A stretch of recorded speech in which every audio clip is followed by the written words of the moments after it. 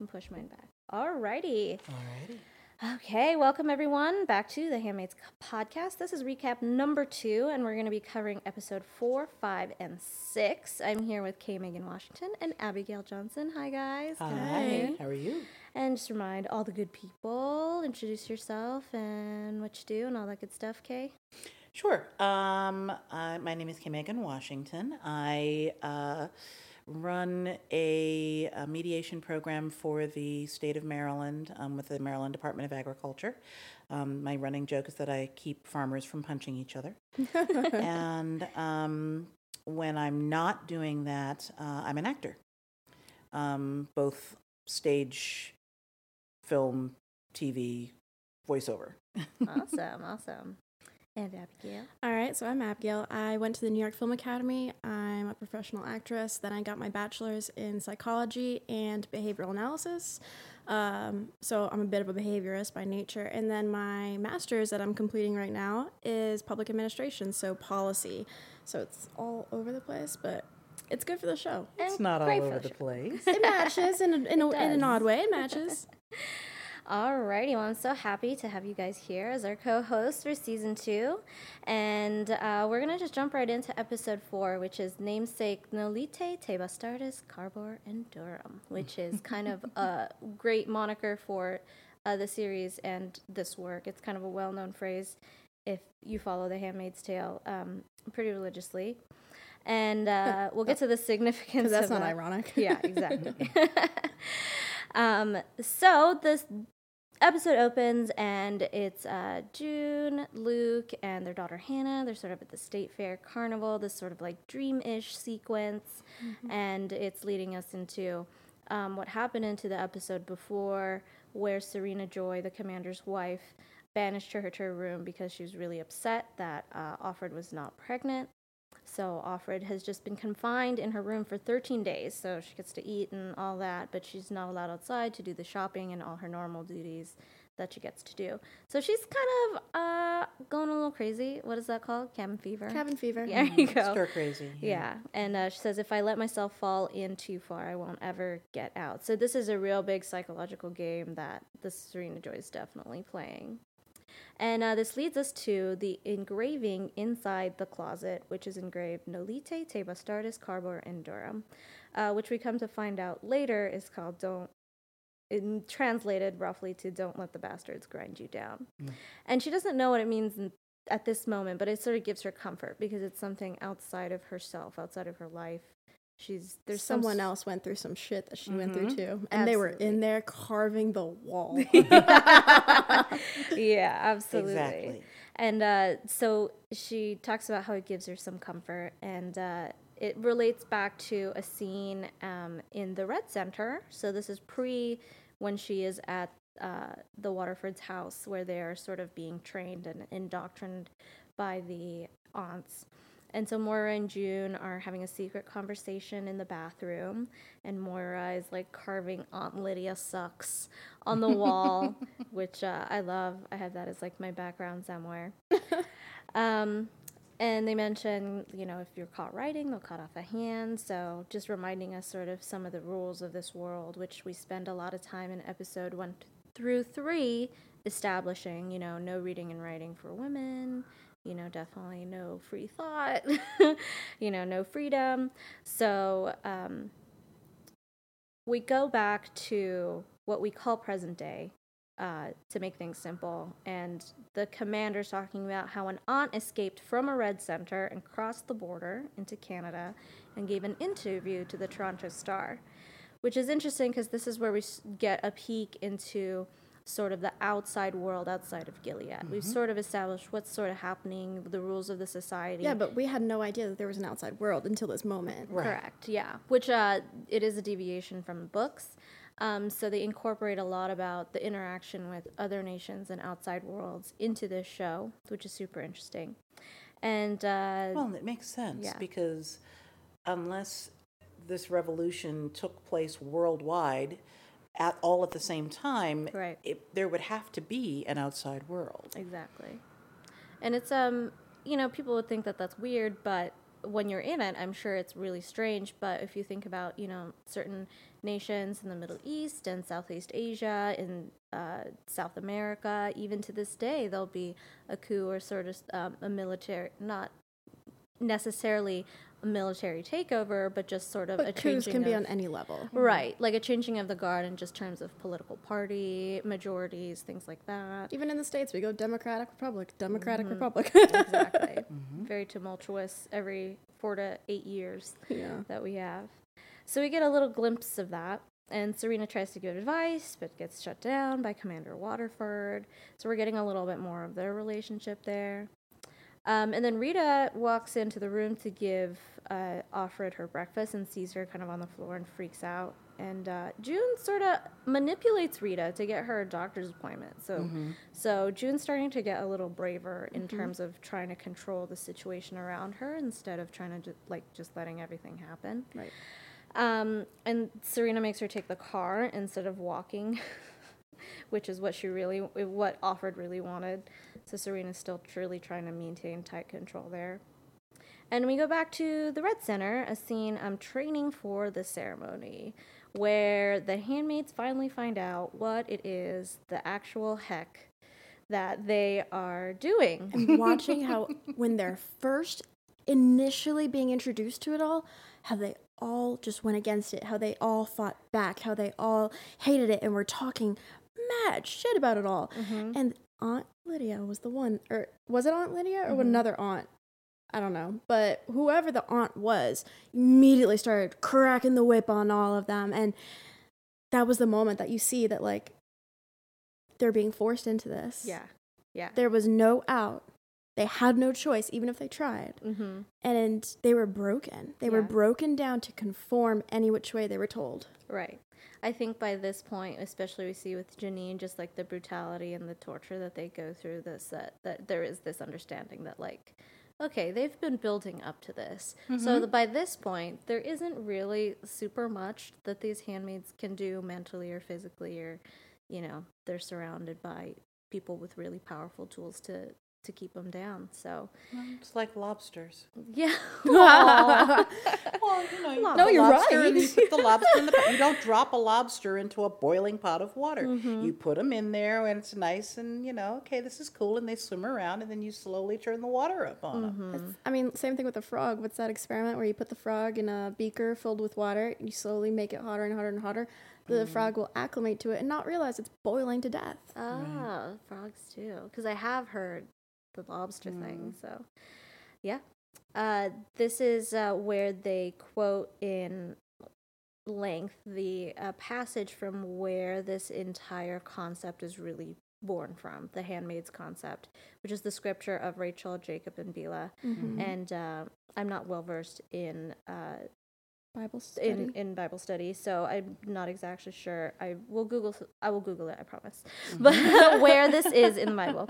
But it's a story of Rachel and Jacob. They're married for a very long time, and they have Rachel's born Jacob no children, and Rachel wants a child, and so she says, "Go unto my servant Bilhah, and she will be your handmaid." So that this term is in the Bible. This is where the source material comes from for this whole concept that Margaret Atwood has built this world upon. And greater complication in the story in the Bible. Rachel is the second wife. The first wife is her older sister, Leah, and Leah has lots of kids. Ah, that's right. I do vaguely remember some of this. And so there's the whole, I am looking over here and this person is fertile and has all of these children by you, so clearly it's not you. Right. And then I have none. Right. So it was like a lot of tension Which there. was going on in the environment in Gilead as well. That's correct, yeah. You get that tension, definitely.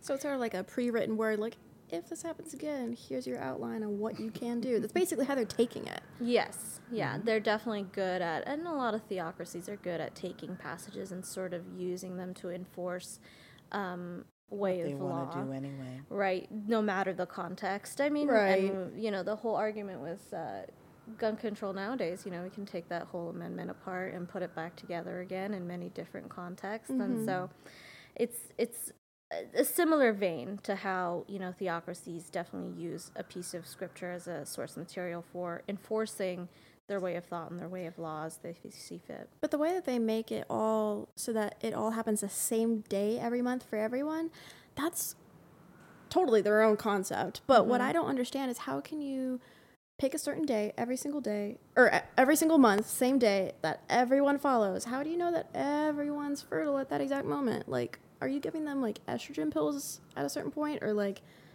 I don't know. hormonally controlling that? Because having everyone have sex once a month on the exact same day every single month to just... I don't know that it's on the same day. I thought it was. I got the impression it was. No, it was once a month. It is once a month, but it's once your month, not once everybody's month. So I guess I didn't get that clarification. I could see that working. I think they make it a little clearer in the book so that they they monitor them. That's weird. I missed that memo. That's weird. So they know. Oh, it's like one of those apps. Happen. Control my cycle. Like I said, they make it more clear although I suppose with the technology they could certainly control it and have everybody on the same Their cycle. ovulation kind of deal. Just sort of the I don't know, technological man. sync up. It's one or the other, and I want clarification as to which. Yeah. Yours makes complete sense. If that's the case, then I get it. Yeah, But if for it's sure. everyone, for some reason, my interpretation of what I witnessed in all of season 1 was they all have sex on the same day as each other every month. I could be wrong. That's weird. Yeah. No, I mean you're totally right, because they don't really go into that much detail about it. But that does segue us into the doctor's office, where the doctor's office looks, pretty standard, pretty Clean. Sterile, and this doctor always gets me whenever I watch this scene.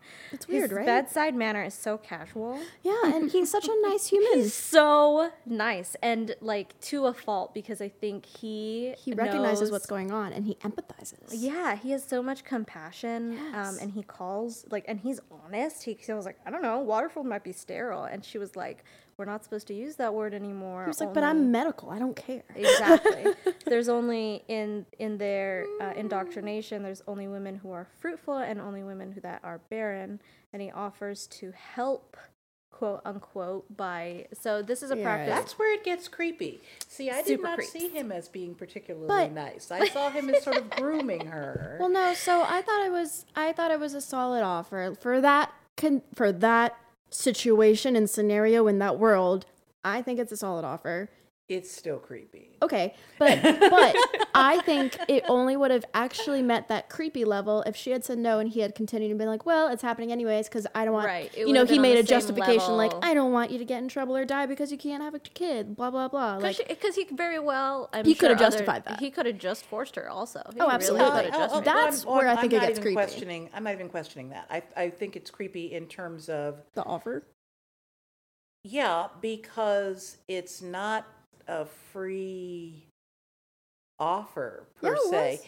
It's She had the right to say no. She said no, and he was like, okay. But I think he gets out of it is sex. I think that's what you're maybe getting. no. I mean, like- what I'm saying is how freely are you offering? How freely are you agreeing to do something if you know that you could conceivably die? Yeah. If you don't produce, and somebody is saying, well, I could have sex with you and help you out here. That's just creepy. It just doesn't feel like that's a free choice on her part. Totally fair. Now I agree that she could say no. And she did. And she did. And it was respected. Right. That doesn't make it less creepy to my mind. But and he pointed out to her, that other people are doing it, and that Janine's kid might have been. Oh, yeah. Right. Yeah. This leads us to, so Offred's like sort of having a meltdown in the car because it's sort of like this was supposed to be her idea for some sort of reprieve. And instead she gets, very weird bedside manner, casual doctor who offers to have sex with her to try and impregnate her so she won't go to the colonies and die. So, it was a very complicated outing for her. I think. I mean, it was very complicated, but I don't know, man. I think it was just it's an Orwellian timeline, and I think there's very little that would surprise me at this point. True. I think in any instances where there are characters that seem to have more wherewithal and compassion for the situation of handmaids and just sort of everybody else around them, I think is refreshing. Right. Because I feel like a majority of people are really just like on one single train of thought. Absolutely. And so whenever there's sort of a break from that, I have a lot of compassion for that. Yeah, it took me aside for a moment. I was surprised by the reaction. But, you know, if this podcast takes off, I'm going to be tagged for being like anti-feminist after everything I said. No. Hey, everybody has their own opinion. Exactly. So Offred actually has an interesting turn. I think after all of that, she realizes that, you know, she just needs to get out of her room. She just needs to get out of the house. And so she apologizes to Miss Waterford, really prostrates herself to her, begs her to let her go outside again. And Waterford is like, I don't think so. And so she's a little dejected. And then we go back in time to Moira and June's, the beginning of their escape that they've been plotting. And so they lure Aunt Elizabeth, another one of the aunts, into the bathroom by saying, oh, the toilet's overflowing. And they legit kidnap her. They take her down into sort of this boiler room / basement. They steal her clothes. And they just, like, walk right out of the Red Center, which I realized, like, halfway through watching all these scenes was, like, in a high school. You know, they just repurposed this high school. There's, I think like, I missed lockers, the gymnasium and Not all enough that. kids to fill it up. Yeah. Oh, man. They needed those facilities. And they walk right out. And there is that sort of moment where it's like there's armed guards everywhere. And Moira just has the balls to be like, let me out of here. And they're like, yes, ma'am. I'm just like, yes, it's working. And so the aunts sort of have a little bit of an upper hand in terms of hierarchy there. It might look like that way. And then back in present day, we go back to the ceremony, and the commander is like in the room, and there's supposed to be an order that they go into the room for ceremony ritual night. So it's like the handmaid, then the servants, then Serena, the wife, and then the commander is last, and he has to knock and be invited into the space by the wife. Right. And so the commander's there, and he's like chit-chatting up Offred, and he's not supposed to do that. He invites her for Scrabble again. So Fred is having like a hard time, like not having sort of a casual relationship with June. Well, I mean, he even tells her, like, you know, like, I can't just be a machine. Like, I need some kind of contact in order to get off, essentially, is what he was telling her. And in the next scene, we see Serena wants to be intimate with Fred. This is sort of like kind of a heartbreaking where like I start to really feel for her. That was the first time I had a human moment for her. Yeah, for real. It was really tough to watch, where she just wants to be intimate with him, and there's definitely something broken there. And so they cancel the ceremony, and all of that. Then we'll get back to that, connecting to that, but we go back in time to the escape. And so they're walking around, they're trying to find this train station, and they're trying to figure out where they are. There's like an aunt gardening and some old park.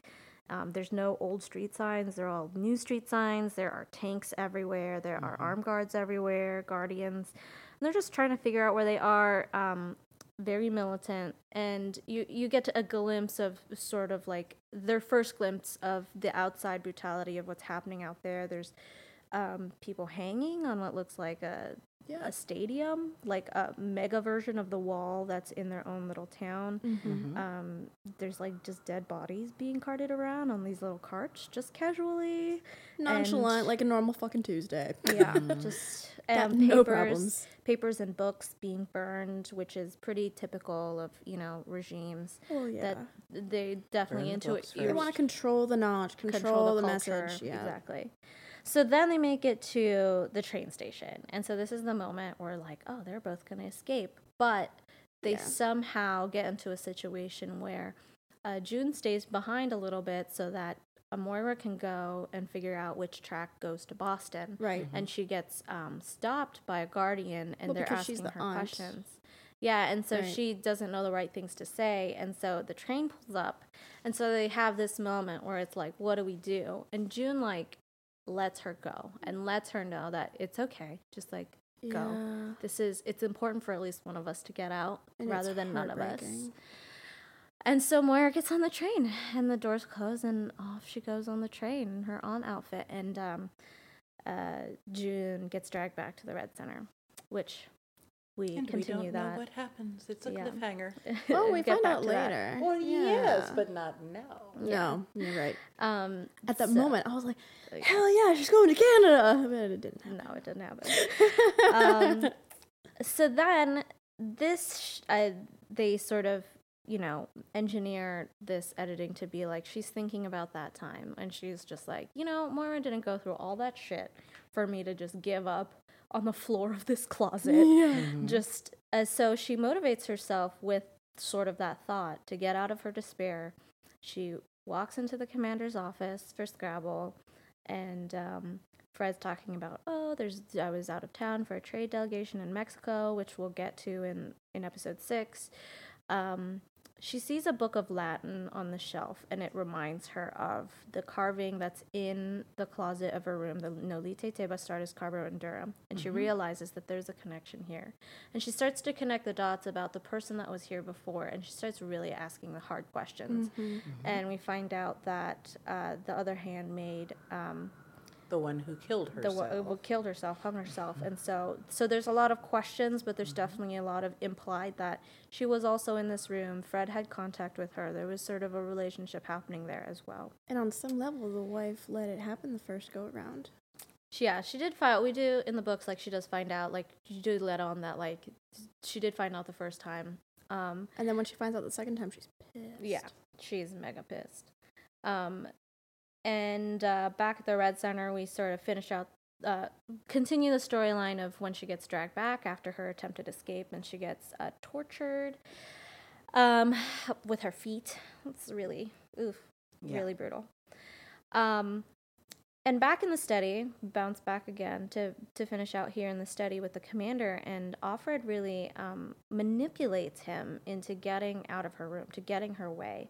And Fred wants her life, she says, to be bearable, because I think there is some guilt there that what happened to the other handmaid he feels was definitely somewhere in his realm, or like his fault. So there's a lot to unpack there, and still a lot of little fine details that aren't really said explicitly, but you can imply a lot of things happen between them that he, is trying to either recreate or trying to make right, or trying to make himself comfortable with the fact that one. Yeah. Trying to make himself comfortable with what ended up happening, which is definitely, he feels his fault. I mean, he wants her to make him feel better about ritually raping her every month. I mean, it's like, but not only that, he genuinely wants a connection, because getting off, having an orgasm, isn't always an easy thing if there isn't an emotional connection. Some people are different, but for him specifically, he's been doing fine with it until he starts calling her down. Not necessarily. He says that he's come. Has he actually? We don't actually know. The only person who would know, theoretically, is the handmaid. Yeah. There's definitely a lot there. And with she's not Fred. going to say, hey, homeboy, you didn't finish. Like, that's not happening. And we finish out this episode, this really sweet scene that I think wraps everything up for this episode, where, June's been tortured. She, didn't go to breakfast because she's just, obviously exhausted and can't walk. And the handmaids walk by, and they gave her, bits of their breakfast that they had. And it's just such this sort of little show of, sisterhood and emotional, compassion. physical support. And support. And so I think the culmination of this episode really becomes, after all of the shit that everyone's been through, that we are really establishing that there is this connection between all of them, and that there's someone looking out for each other in some way. Even the old handmaid that, killed herself, she left a bit of herself behind, and that little bit that she carved in that closet helped June. And so it's sort of this effect of everyone doing little things that they can to make it bearable, to make it through. Yeah, because they're all going through the same thing. They all know they're being raped. They all know they're being tortured. They all know they're being held captive against their will. What else do you do? Yeah, I think it relates back to in the birthday episode when Janine gives birth and they sort of encircle her. We sort of get a sense of that. So I think it's a continuation of that. And in a very specific way, just how things you can't see and things that aren't obvious sort of carry you on and carry you through. And just the thought of Moira out there alive, hopefully after all of that keeps her going. So I think this episode, really the theme is about survival and connectedness. Our next episode we're going to go through really quickly is episode 5. It's called Faithful. Also directed, episode 4 was directed by Mike Barker. He also directed episode 5. So we open it with Scrabble, and they talk about how they flirt, and he gives her a magazine. And she goes, "Oh, that look on your face is thanks enough." So he's really enjoying his position of power and the gratuitousness of that of right. himself. But he also likes the fact that she's not stupid, that she has intelligence, that she wants to engage in something that's pop culture, that she there's little bits and pieces that are beyond just pure control. I mean, obviously it's a huge part. I'm not denying this, but there's other levels to it. Yeah, and I think this whole episode, the theme of it is really about relationships and romantic relationships versus lust versus faithfulness and all of that sort of stuff, because we really get into Luke and June's relationship and how they sort of first met, and it was by chance. They're swiping through Tinder, so they updated the storyline a bit to fit today's culture, and they sort of have this little chemistry, this little flirting thing going on, even though he's married. And then the next scene, Mrs. Waterford and June are in the garden, and Mrs. Waterford says that, her time there is running out. I think it's a year they have. They do. A year that they have at each post to get pregnant. Otherwise, they move on. And I think the magic number is 3. After, I think, 3 posts, you're shipped off the colonies. You're not fertile if you can't conceive a child after 3 years. So Miss Waterford sets up Offred with about Nick. No pressure. Yeah, it's a lot of pressure. Offred with Nick. And so there's already something happening there with Nick and Offred. There is chemistry there. Right, but their first time was so beyond awkward. Yeah, we'll definitely get to that in this episode, their first meeting. And she was like, "Well, we're going to just do it today then. Strike while the iron is hot." And she's like, "Okay, Miss Waterford, whatever. Can't say no to you." And you get sort of the sense Mrs. Waterford's aim is she really wants to have a baby. She's not fulfilled in her personal life. She's not fulfilled in her marriage. So she really is looking for something to focus on. Exactly. We get to the grocery store, and Emily is back. Alexis Bledell's character, the former of Glenn, who is now of Stephen, says she's not a part of Mayday anymore because she's too dangerous after being caught. And the new of Glenn does not like that they're associating. And sort of gives us this perspective. What I love about this show, first of all, so the new of Glenn, she says, you shopped at, you had a Nordstrom credit card and you went to yoga class. You know what I did? I got, screwed behind the dumpster to get enough money for some dope and, a Happy Meal. She was a drug addict. She was on the outs, on the fringes of society. And this new regime has regulated her life in a way that she is in total support of it. She's like, I have a bed to sleep in every night. My family is nice to me. They're nice to me. So all things considered, of what she is given up for what she has gained, to her is worth it. And she doesn't want anything to jeopardize that position. And I'm actually really glad that they showed something like that. Right. I don't know if it's in the books, but I really appreciate that they showed that in the in the TV show. It's not. Thank you. Because, we always look at these Orwellian futures and these end of times predictions and how bleak and awful all the outcomes are and how and absolute. There is this one there's perspective. No good option within here. And she gives us, actually, from my perspective, this is heaven. I do appreciate that about the show. They do this over and over and over again, where no situation is black and white and no situation is absolute one way or the other, unless it's my 100% hatred of Fred.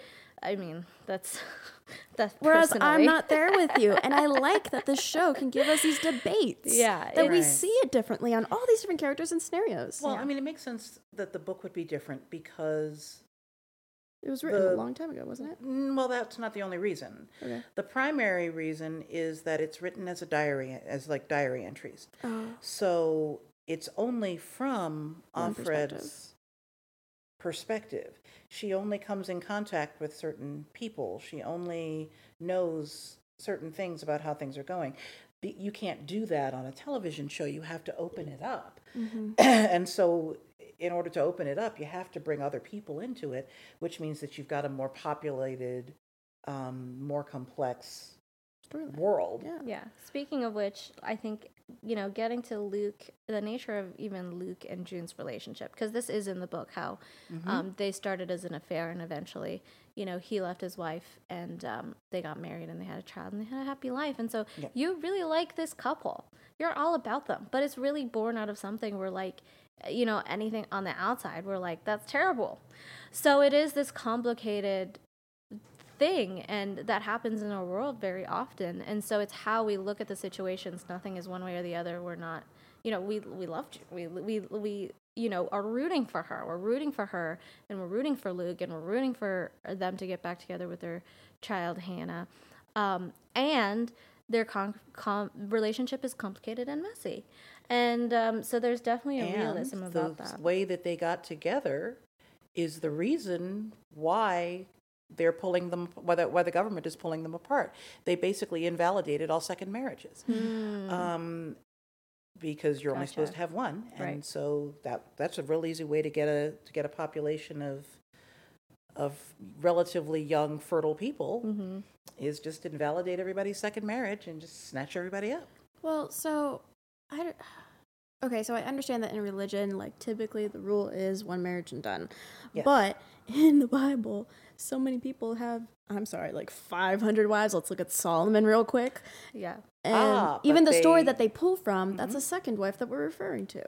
She's not a second wife in that there's a difference between, in at least biblically, between polygamy and serial monogamy. So in one case, you invalidated the first marriage and got a second spouse. In the other one, you still have the first spouse and you have another spouse, or however many additional spouses. Okay, so are you allowed to invalidate the first, or are you supposed to have multiple? What's the accepted form?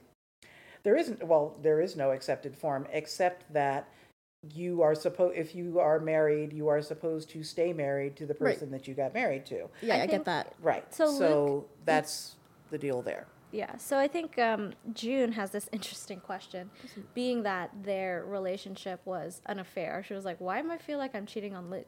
So it's just this big ball. Like, it's even hard for me right now to, like, articulate all those. And I think that's the greatness of this show and this writing and their acting is like, it's a lot. It's it's a lot of complicated emotion you don't necessarily can articulate. And so then we have this sort of ceremony between Nick and June with, like, Mrs. Waterford, like, standing there in the corner, so awkward. So we leave that for a moment and we get back to Emily, and Emily has a new post, and her commander's wife is obviously older, so probably past childbearing age, so which is why they're given a handmaid. And the commander's wife was like, I have the flu, I'm sick, let's just cancel the ceremony. And Emily is like, you can't cancel it every month. So she's really feeling like we are getting these, like, compassionate characters once in a while, and I feel like the commander of that house, the commander and commander's wife of that household is truly having this compassionate, safe environment for someone who, especially Emily, what she went through, which I think is, like, a really nice pocket that she's in, because she really could have gone back to some really brutal family and she hasn't. So I think that's sort of like a saving grace of what's going on there, which is, it's just interesting. And I think it is that, the complicated nature of the show of, not everyone is one way or the other. So we're really seeing Serena Joy versus this very compassionate wife. Right. This... And, part of me wonders, in the writing process, in that writing room, how many times did they go back and forth on what family they were going to give her next? Yeah, for real. Because it really could have gone any number of ways. because they canceled the ceremony the first time, because Commander couldn't get it up, they had to redo that. And Fred becomes emboldened, and he looks at her in the eyes, which he's not supposed to do. He, like, touches her leg, which he's definitely not supposed to do. And, like, June is pissed. So he marches into the office and is like, you can't do that, because, like, I can go to the colony and they could kill me, you know? And, like, this is all consequences for me. And that's where you were saying earlier, you know, he says, you know, it's, for me, you know, about connection, you know, and here is this chunk of why I'm going to make the argument, for argument's sake, that I 100% hate Fred Waterford for all eternity. I'm glad I'm the only one here that has like a 10% okay. So here, because we really get to his core values, and he really lays them out. He really lays them out. So he says, I mean, I'm not denying he's a dick.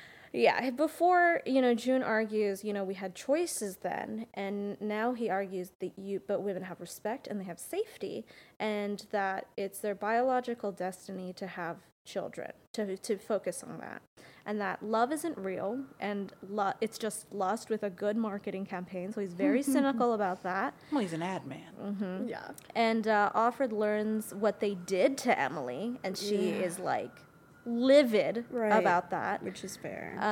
And he quotes, "Every love story is a tragedy if you just wait long enough."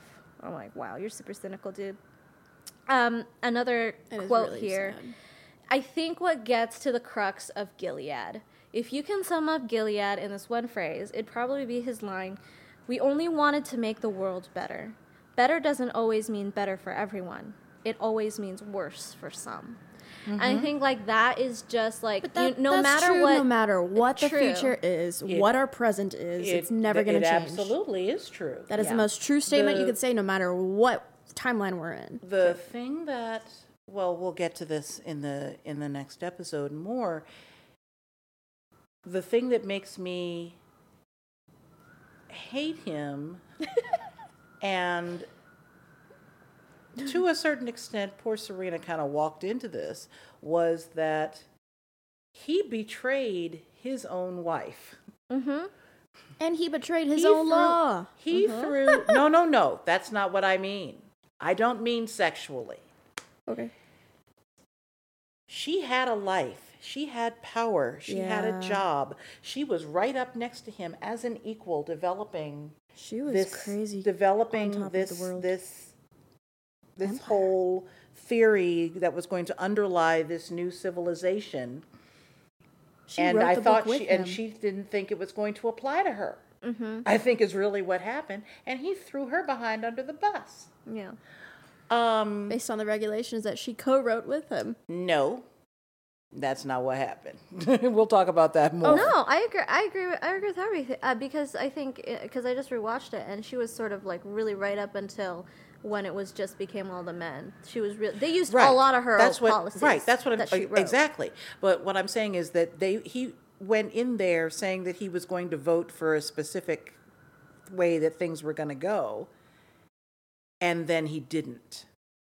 If you watch it, I remember this very clearly, that they had talked about what he was going to go in there and vote on. He just straight up betrays her. And he just straight up betrayed her. That wasn't the way I read the scene, but that's totally valid. I don't disagree with your interpretation. Yeah. I mean, it is a straight up betrayal. Yeah. And you can see it on her face. Right. And so it's like, I'm like, wow, okay, it's one thing to betray to be trying to schmooze the handmaid because, you need to keep her under your control and all that.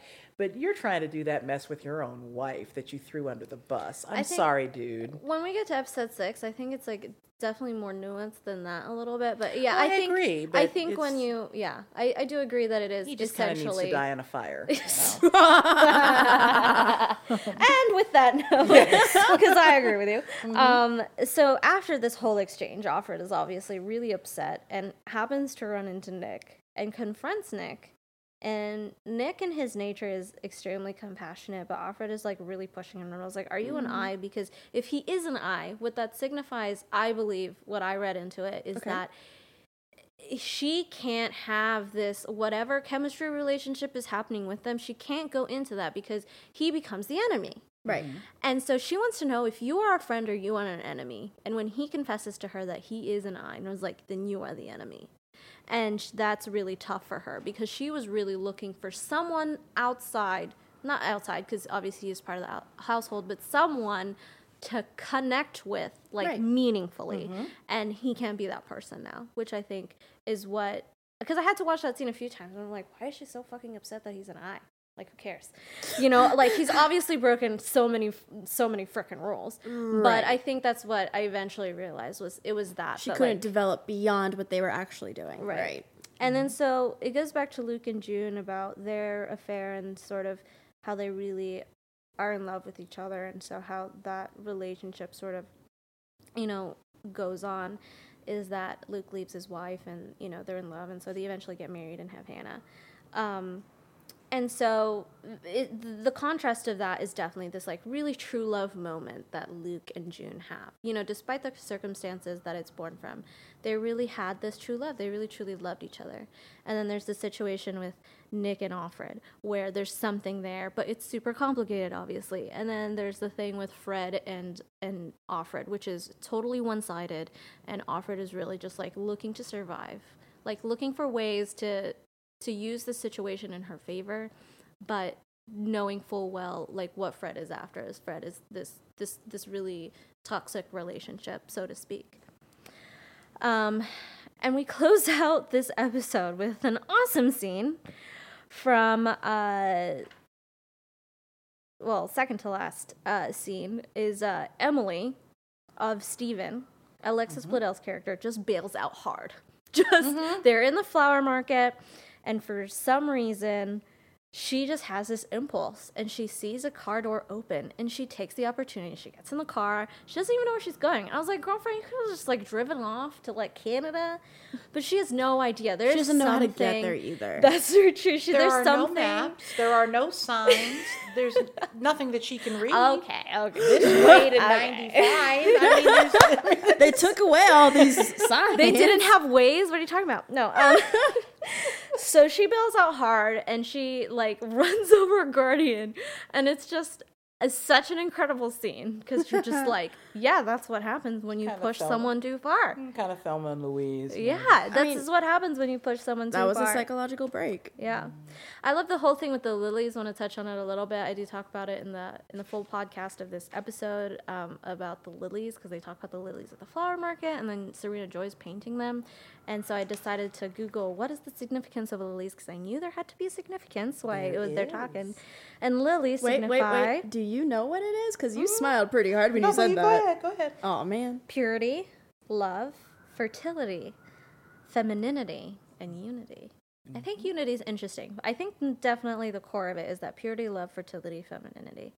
And definitely because this episode we're talking about love and whether cheating or not, and lust and all of those feminine things. Well, if you take all of that, I would say that what's interesting is the psychology of color is actually pretty in-depth. And when you take the color red, red signifies a number of things, but at its deep core, it's love.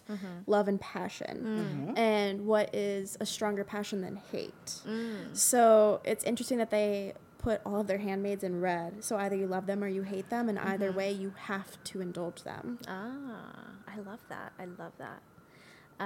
One of our future little snippets, I definitely want to address costumes, and we'll have a nice discussion about costumes. And then our very, very last scene, Offred and Nick really start their affair in earnest. And I think she just really throws everything out the window, and she realizes what is the most important is really, she puts her own desire and need and femininity and sexuality at the forefront, which I think is actually super relevant to what, like, a lot of women can, like, relate to that today.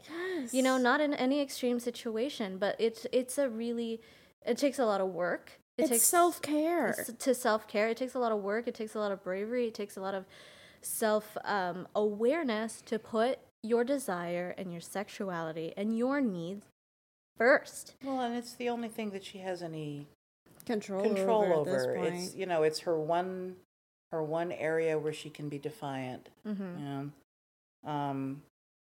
And you're right that she just kind of throws everything behind that, because if he decides that he's going to go with the I end of things and again throw her under the bus, then At least they had good sexy. You know, And I got to yes. see Max Minghell's butt, because it's real cute. It is a nice butt. Hi, Max. I'm obsessed with you. Okay, thanks. He's cute. I will give him that. He's not hot, but he is cute.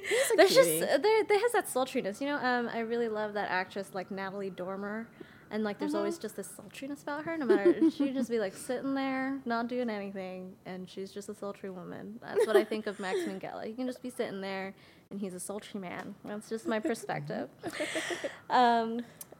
So that was really great episodes, really themed on relationships. And episode 6, I think, is like really one of my favorite episodes, if not my favorite episode of the whole series, because it really it's about Serena Joy, and the show is about Offred. But everything in this episode is really about how we contemplate, how we personally, as each woman individually, thinks of our place in society, in our households, in our careers, in the universe, in how the government views us, how it really addresses all those questions. And like we can talk for hours and hours. If you really want to dig into this episode, please go and look on your iTunes for episode 6, where we talked about this for probably over an hour. We can't spend that now because we're just recapping it. But a lot of really important things happen in this episode, which we're going to run down really quickly because it's a lot. A lot of things happen. And we have like 10, 15 minutes. Blast through it. Yeah, we're going to blast through it. So the handmaids are scrubbing the wall because the diplomats are visiting. And Offred is sort of getting bolder with her attitude and her quips, you know, just like, you know, she's I can dig it. bantering with... She's getting laid regular. Oh. So she's a little less tightly wound. There you go.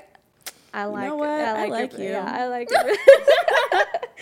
I mean, that's really what it comes down to. It really is. It really is. And then so Fred arranged this visit of the ambassadors, and they're going to ask Offred some questions. And here we get a glimpse into Serena and Fred's early relationship, which to me is real weird.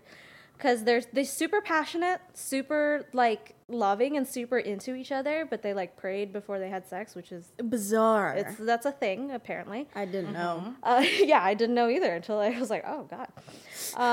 So then we have the Nick and June flirting, But you know. they're equals. I mean, Yeah, back they're- then, yeah. Back then, they ran, you know, in the same... Up until that one scene where he throws her under the bus, they're equals. Yeah.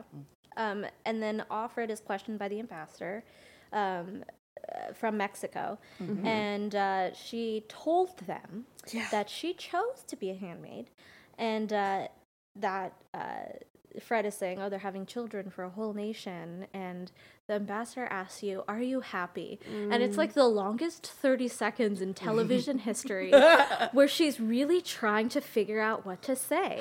Because she knows what the answer is, but she knows what she should say. So she's trying to, in her brain and heart, say something that will not completely crush one side or the other of what she's battling with, like somewhere in the middle.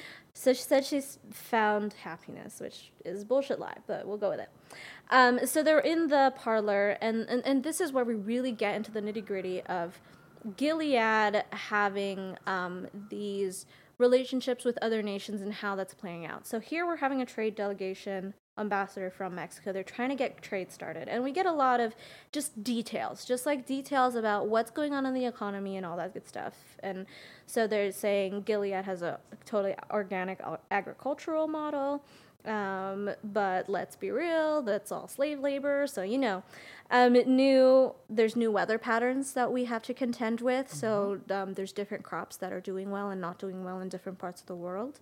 And they mention a citrus grove in Florida that they own. So maybe Gilead is extended all the way into Florida, or they have some sort of property there. At least they bought property there. And then the ambassador turns to Serena and was like, never mistake a woman's weakness for meekness. Never mistake a woman's meekness for weakness. And it was a quote from a book that Serena wrote called A Woman's Place. And the concept is called domestic feminism. Ooh, girl, we can have a whole conversation about that. But she sort of deflects and was like, yeah, I'm so super proud of this society where we've reduced carbon emissions by 78%. Like, she's really she's got pushing her stabs policy. down. She's really pushing the policy and what their accomplishments are. Right. And the she knows ambassador it. is really knowing how to dig about like. She had all the right questions. Yeah, she was like, well, what about a society in which women can no longer read your book? The book that you wrote, you've created a society where women can no longer read it. Talk about poke the bear, right? Yeah. And so that's super interesting. And we sort of bounce back to the contentious relationship that Fred has with Serena and, oh, that was a disaster. Why was she asking you those questions? If we don't make progress on trade, our currency will fall off a cliff. So we are getting like, okay, this dystopian society, often it's usually absolute, right? We're dealing with one society and not competing societies. So now we're seeing the one society competing with other societies in that, oh, we still have to have an economy. So we still are having a currency. And so they're really still working out basic governance and all of that stuff. So that's super interesting to me because I really like politics and economics and all that good stuff. You wonder if anybody's boycotting them. Yeah. We do find Or out sanctioning in them, episode 7 where we get to Luke, where Toronto, or like Canada in general, is sort of like a refugee safe haven. So Right. and even in the States currently, what we're dealing with certain trade restrictions and tariffs and things like that, just on a normal day-to-day, that's, the economics of a global economy is very complicated. So whether or not what's happening in the cultural auspices, we deal with a lot of cultures where we don't necessarily agree with almost all of their policies, but we still have to deal with them on a diplomatic and economic level. They have something that we need, or right. we've got something that they need, or yes. And I do think that this was interesting to hear that, Mexico, they were having issues with fertility all the same. So then the question is, how strong is this issue around the entire world? Is it the entire world? Is it regions? Is it pockets? Like, we don't really know the truth of it all. In the first graph, like there's multiple graphs.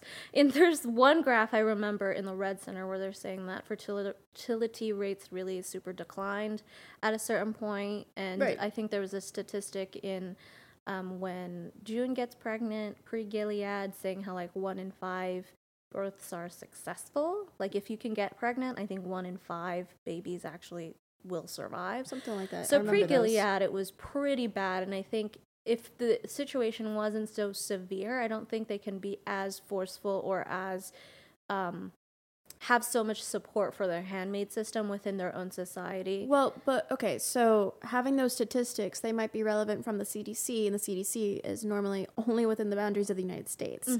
So the difference would be if those statistics came from the WHO, the World Health Organization. That would tell me a different story. That would be really frightening if like globally it was 1 in 5. That would be pretty dire. So that's what I'm getting at. I don't know like a public. It would be like a public I health. figure there's probably.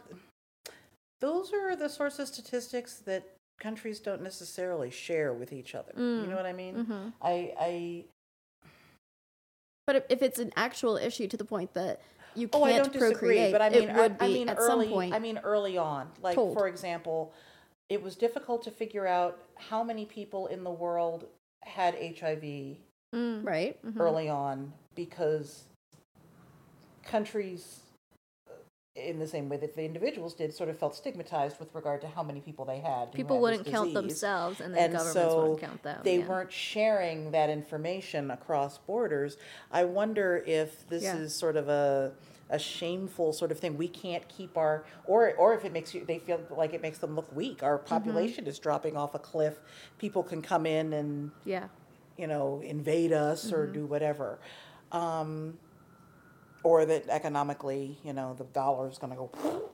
I think statistics is also, because it is science-based, but there is sometimes...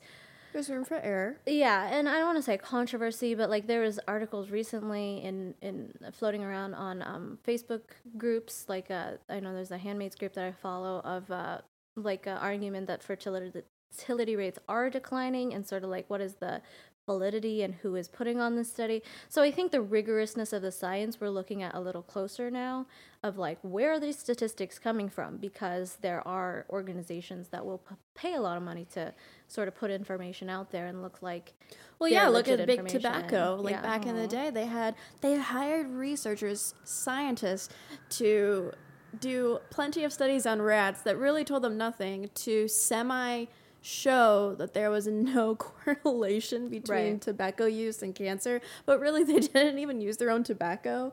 Like, they did messed up studies to quote unquote prove their own points that they were paid to prove in the first place. Absolutely. So, I mean, like, it depends on where it's coming from, yes. Yeah. In this flashback in the show of pre-Gilead, so Fred, it looks like they're living together. Fred and Serena have a house together. He's saying he's coming from committee meetings. People in his committee are being followed by the FBI, so that's interesting. I'd really like in the season maybe to get on the other end of that. I think they're married already. Yeah, they're married on that. Yeah. So Serena commands Fred to go out. Like, this sort of, this relationship they have is not so one-sided. She even sort of has the upper hand in terms of interpersonal relationships. Like, no, we're going out. Yep. So even in this relationship, they're very balanced and very equal, if not Serena also having a slight upper hand in that, maintaining that relationship. And Serena's talking about writing this article, and we get to this concept that becomes sort of the crux of the handmade economy, if it, as it were, is what we were talking about this episode. Fertility is a national resource. Reproduction is a moral imperative. I think those two hand in hand. Whoever's writing this show, I love you, because it is that fertility is a national resource. Reproduction is a moral imperative, and this is what the episode becomes about. Because then we find out later at the end of the episode that this is what we're trading. We're not trading oranges. We're not trading chocolates. We're trading for fertility. Handmaids. We're trading for people who can reproduce. And Fred is like outwardly supportive of her work and ideas. And then he gets this weird text saying they issued the orders and there's going to be 3 separate attacks. So this is where we get very specific, because I don't think in the book they discuss any of this about how the government went down. Because Offred would have no way of knowing. So 3 separate attacks. First they're going to attack Congress, then the White House, then the court. And you know what this sounds like? Yeah. The show Designated Survivor. Yeah, I was about to say, I did watch a few episodes of that where they did sort of take out. The first 2 or 3 episodes, they totally lay out those 3 attacks, basically. Yeah. And sort of this moral imperative that they share, this world viewpoint of how, like, things need to change. We're saving them. We're doing God's work. And they share that, and they believe that. And that's what makes them work as a couple, is that, like, heart, body, and mind, that's what they really believe. They're not bullshitting on any of that. Like, they're motivated 100% by those things.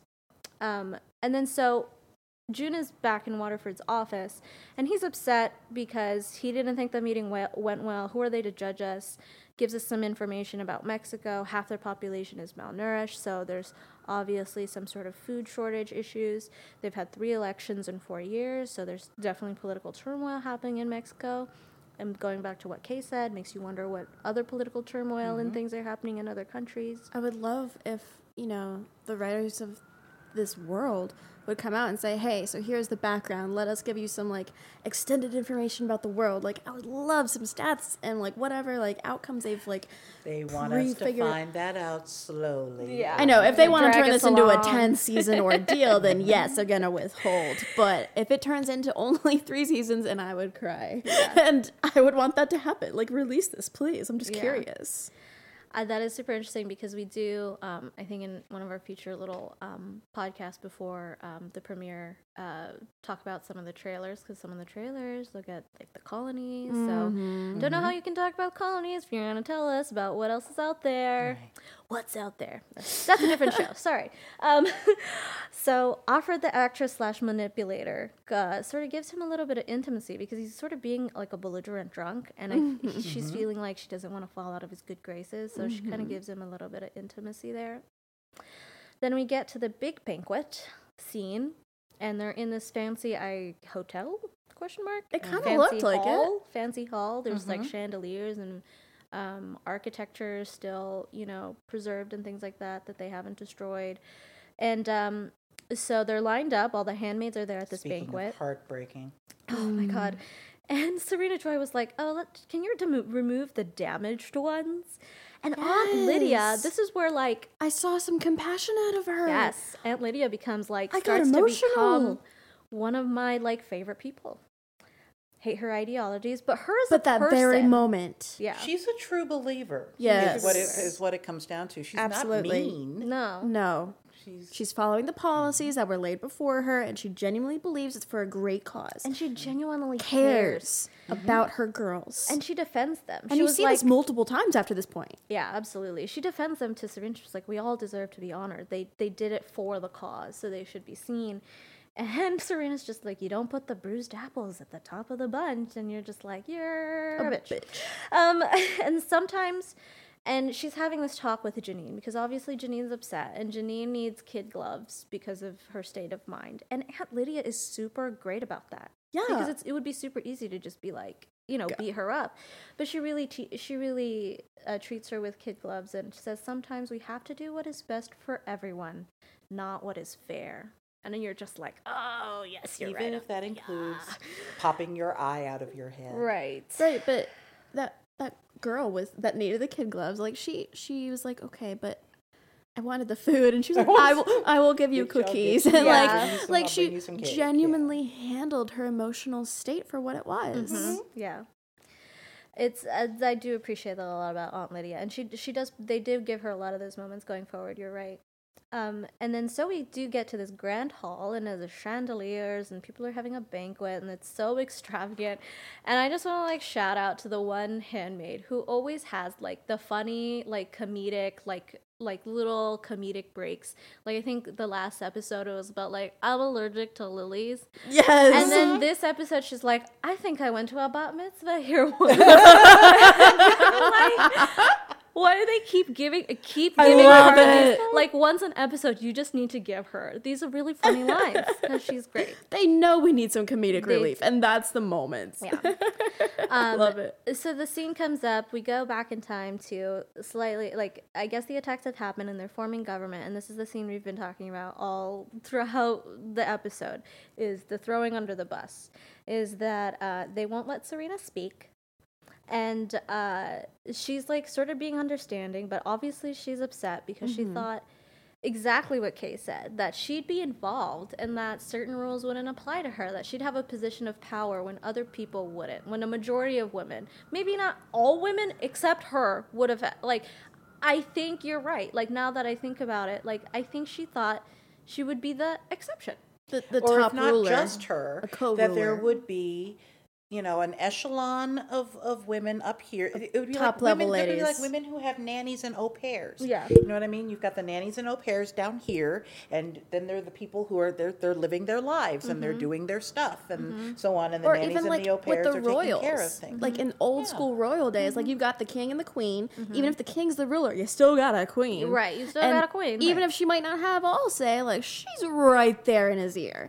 And then you have all of her, whatever they're called, like her court or whatever. Yeah. So her like ladies that get to be on basically just slightly below, but basically her level. Like she expected that kind of an outcome. Right. I think now that that you guys bring that up, that's totally valid, and I totally agree with you. And we get this quote from, I think, Commander, I forget his name, but he comes up. It's the other household, the one that had the baby, Janine's family. Yeah. He becomes Janine's commander. He says, it's our fault. We gave them more than they can handle. They got caught up in academic pursuits and ambition, and we let them forget their true purpose. If there was any question, y'all, about what the show was about, I hope you know by episode 6 what the show's about is that one quote. And so I think it's super clear, like, this is the base we're operating from. These men in power really, truly do not believe in the autonomy or, of women at all. Zero. Zip. Zilch. If you had any question, I hope that solves your question. So the banquet, we get back to that. It's Serena Joy.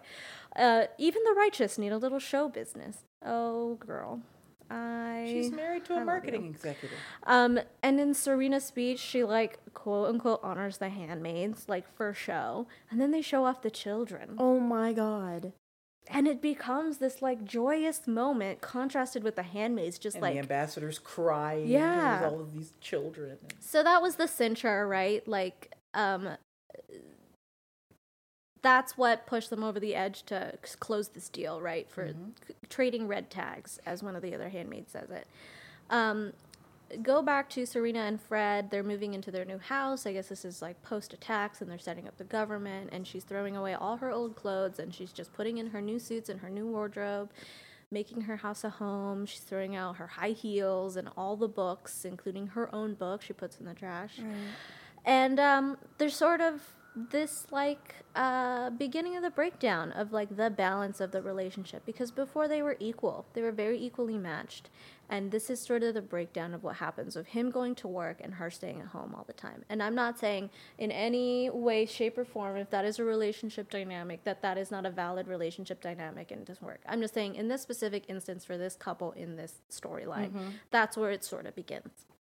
And then after that whole show that she put on, that she really orchestrated, it sort of rekindled this spark and mutual respect and brought back this intimacy and desire, which is what kept them together in the first place.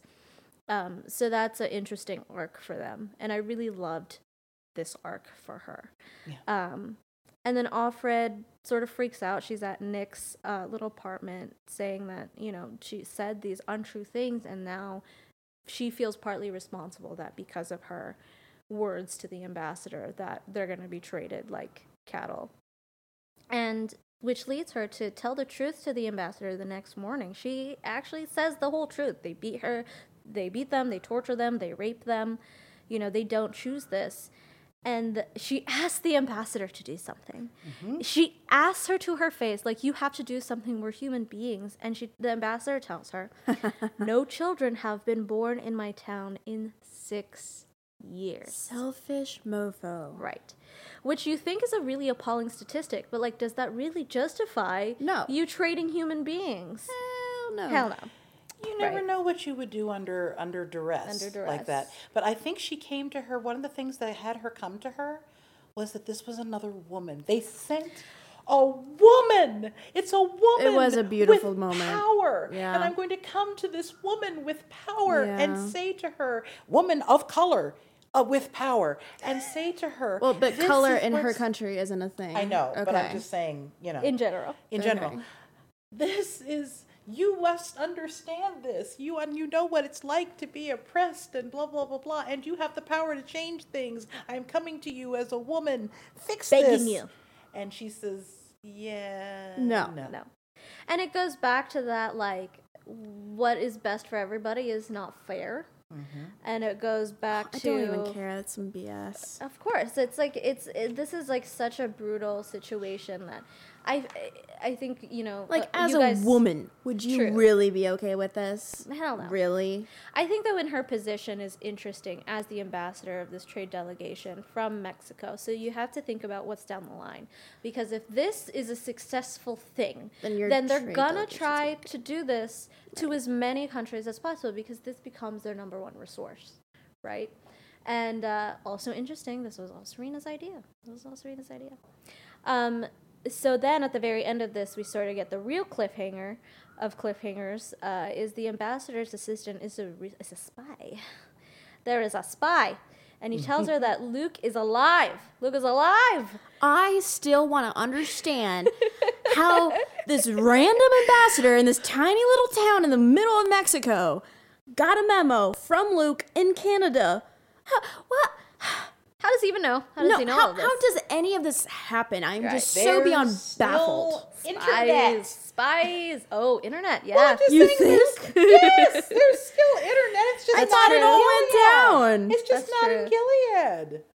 Oh, shit, man. She just... She's the ambassador. She can't be, like, off the grid. No, because, you know what? That is a valid point, because I think in so many dystopian universes... I know. In so many dystopian universes, I think we've begun to make a lot of assumptions. And I think when we watch this show, they really try to break down a lot of those, I don't want to say stereotypes, what are they called? Archetypes or cliches of what a dystopian universe looks like. Yeah. So I think that... I'm still processing. I'm sorry, man. I mean, it's cool, but I mean, well, I don't want to... This is kind of a spoiler, but we'll get to this real soon.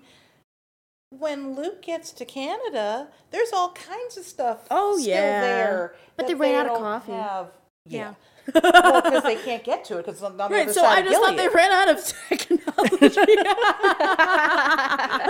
So, it's like there are things going on in Saudi Arabia, they do, or China. North Korea. In China or North Black Korea where hole. they don't have access to data, they don't have access to the internet, they can't Google and all this other stuff. There's state-run Google. I You saw know? this picture once. I don't know if it's true, 100%. I didn't check the sources, but it was a picture of of a photographer, a journalist in North Korea took a picture of these students at a desktop computer, like 90s desktop computer. They were the huge monitors, and but like the computers weren't on, and like they're not even plugged into the wall. Right. Yes. So it's like just for show. Right. Yeah.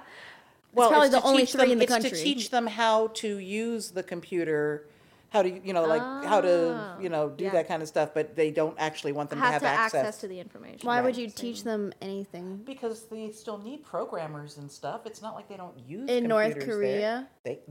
Yes, in North Korea. No, I'm asking, why would they bother on teaching them how to operate a computer if it's not plugged in? What I guess value it's do like you get tapping. from this? Yeah, I think it really was for show. But I think you are right. Like in Right. schools and stuff, they I probably... don't know about this. I'd have to do more research. 'cause I'm I don't know. highly skeptical about that being Well, true. Point being, there are places that, as you said, are informational black holes. Correct. And that does not mean that the rest of the world is like that. It Yeah. means that that place You were right. is an informational black Yeah. I hole. made an assumption because of this Orwellian future we're Yeah, undertaking. Yeah. So I think the show really does a good job of like really breaking down our assumptions of Yeah. what we think, and Even though it failed me. I've made says tons how of well they put it assumptions. together. Yeah. I've made a lot of assumptions in the show, and again they really show the different flip side of a lot of characters, of a lot of classes of people having two different sides, and that it's not black and white, and it's not so simple. I think the crux of this entire show is that it's just not so simple for us to say, and especially I think on my soapbox in this digital age, to say whatever we want on our Facebooks or in our social media, and to proselytize about our own opinions. What it really comes down to is that any issue we talk about with any severity, length of passion, that it's really just like not so simple. And so we're gonna leave you with that. It's complicated. It's complicated. Is a moral of the story.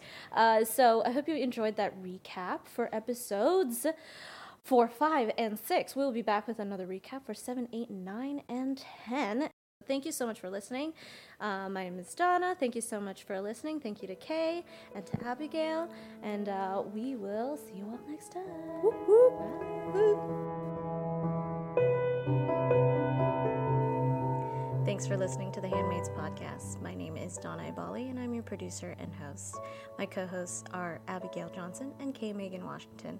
We record at the Look On Media Studios in Baltimore, Maryland. Send us your questions and what you think about this week's episode. Connect with us on Facebook at The Handmaids Podcast.